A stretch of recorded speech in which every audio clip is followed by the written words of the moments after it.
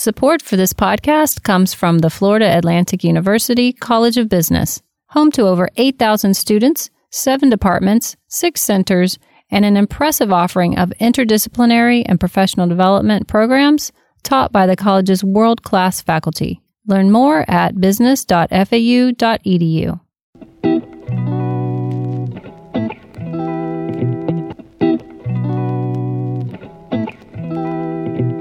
Hello, I'm Ryan Swano. And I'm Jen Mullins, and this is what's happening at FAU Business. This is part 2 in our series of podcasts about the coronavirus, and we're again joined by FAU's Dr. Jennifer Attanito. In case you didn't listen to part 1 in the series, Dr. Attanito is an instructor and a researcher at FAU's Health Administration program, which is part of the larger Management Programs Department at the FAU College of Business. She holds a doctorate in public health and has performed research on subject matters like the HIV virus. She has extensive training in epidemiology and disease prevention and is also on the curriculum committee for the FAU Center for Emergency Management.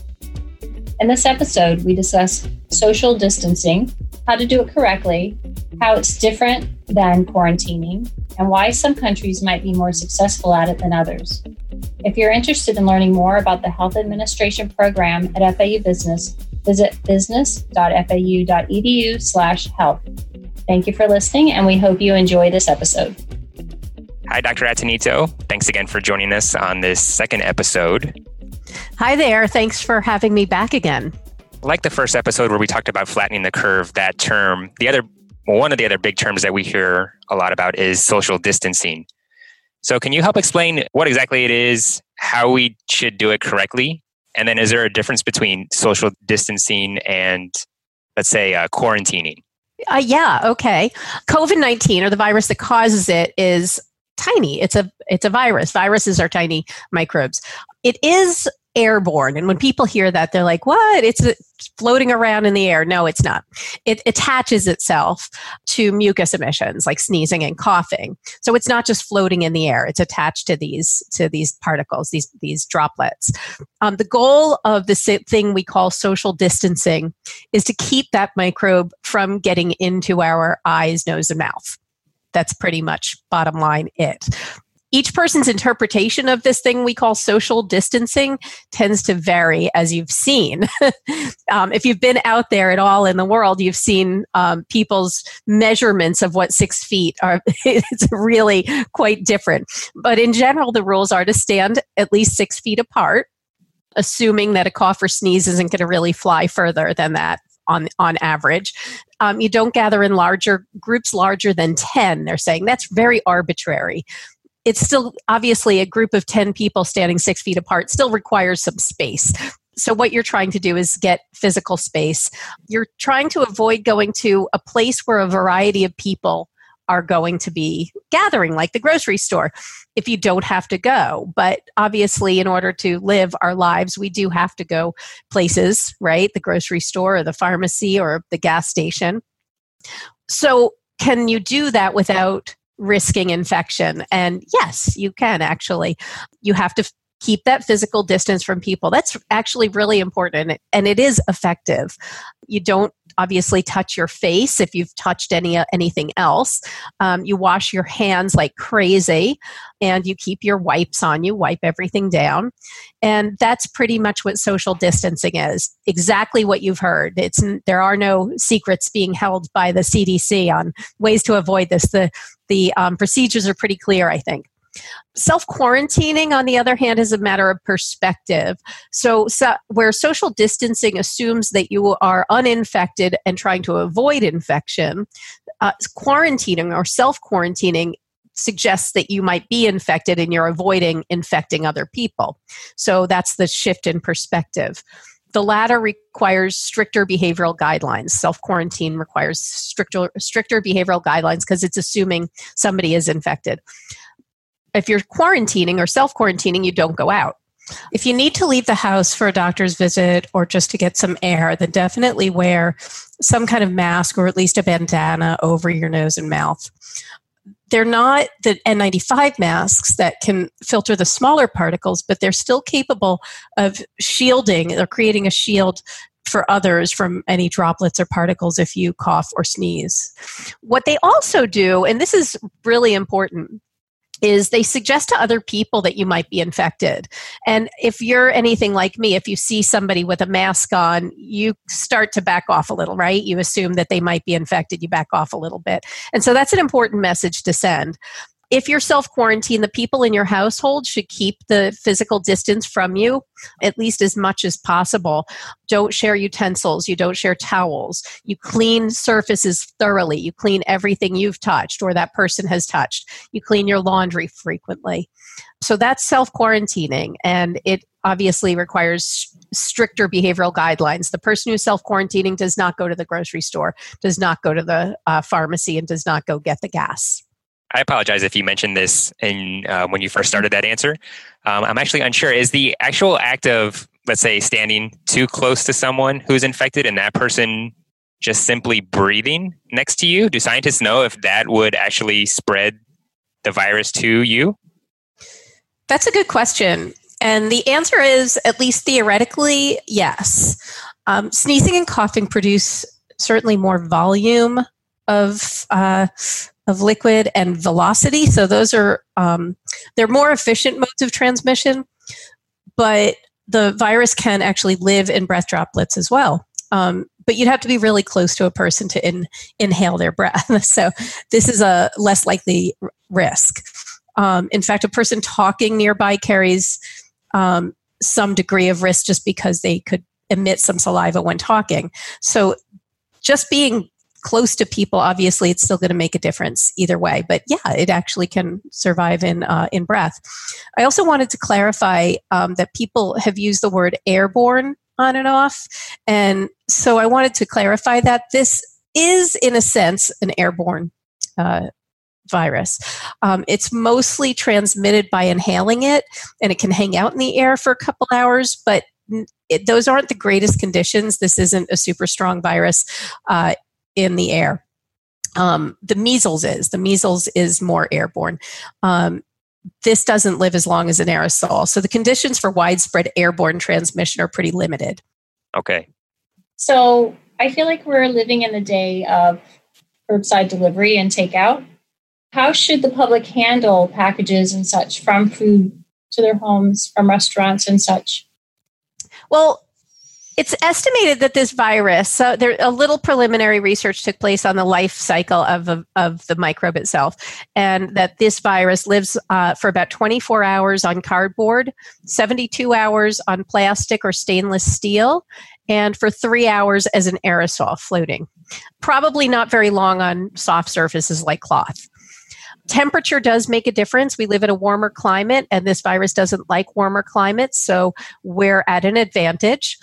In my limited research, I learned that very few, if any, cases of this particular disease have occurred because of what we call fomites, or surface-dwelling microbes, from deliveries. The main route of transmission thus far has almost entirely been coughing and sneezing, been in the physical space of another person who has emitted, these droplets, and less so from touching surfaces. Not that you shouldn't still be cautious, because it's still, again, theoretically possible to transmit the virus that way, but very few cases have happened that way, especially through delivery, where the surface has been away from you for a period of time. There's no clear guidance right now on handling deliveries, nothing from the CDC that I know of. To be safe, you can leave deliveries outside for a few hours in case of any aerosol particles that could be still nearby, but that's probably not good for perishable foods, of course. I can tell you what I personally would do based on the knowledge I have, and that's that I would handle the delivery when it arrives if I happen to be there. Discard the packaging outside as soon as possible. Wipe down the surfaces of the received item. Wash my hands and the surfaces that item might have touched. But I don't get the impression at this point that there's any benefit to quarantining a delivery. Okay. I think cleaning is probably sufficient. This might be a bit of a silly question, but is there any evidence for if a restaurant worker who made your delivery food, if that person was infected and somehow was handling your food and the virus ended up on your food, if you were to ingest that, That's a great question. There have been 0 cases of that. Okay. And it's really unlikely. For the most part, the restaurants that are remaining open and doing delivery are taking such great caution. I've seen, the places doing a really good job of keeping things clean. Again, the microbes are not living a long time on surfaces, especially heated foods. It's really unlikely that the virus would survive on heated foods. It also doesn't get transmitted through our digestive tract.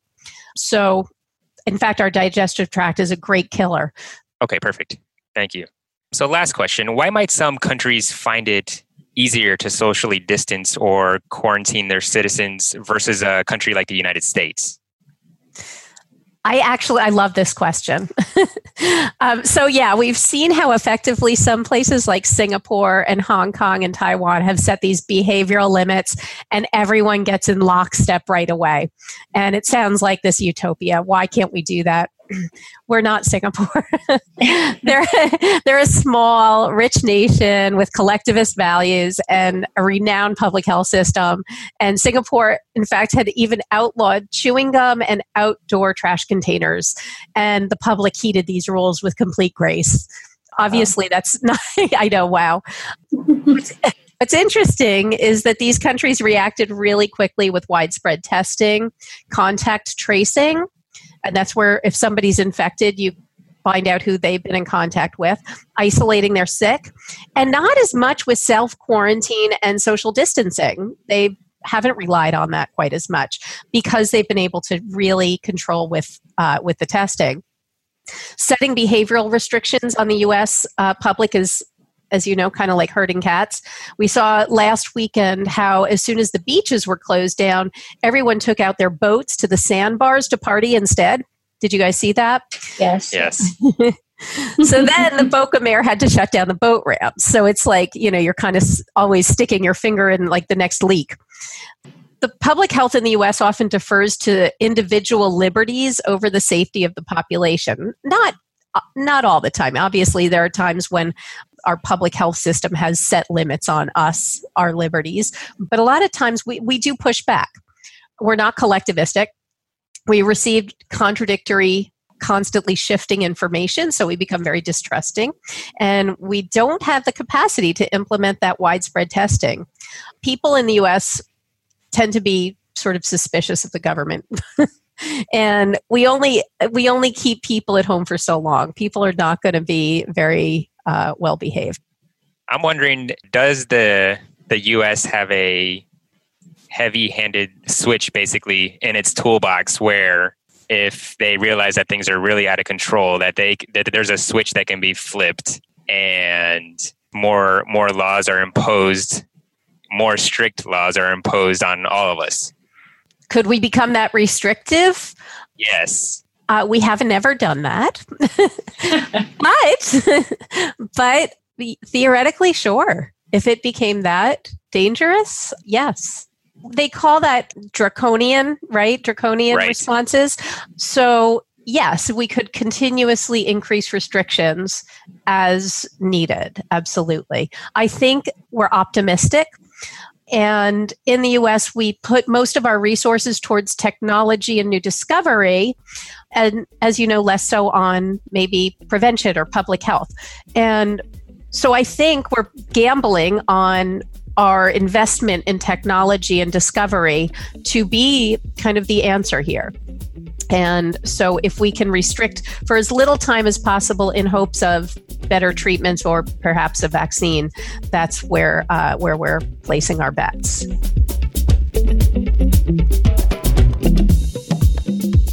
What's Happening at FAU Business is part of the FAU College of Business podcast network. Learn more at business.fau.edu/podcasts.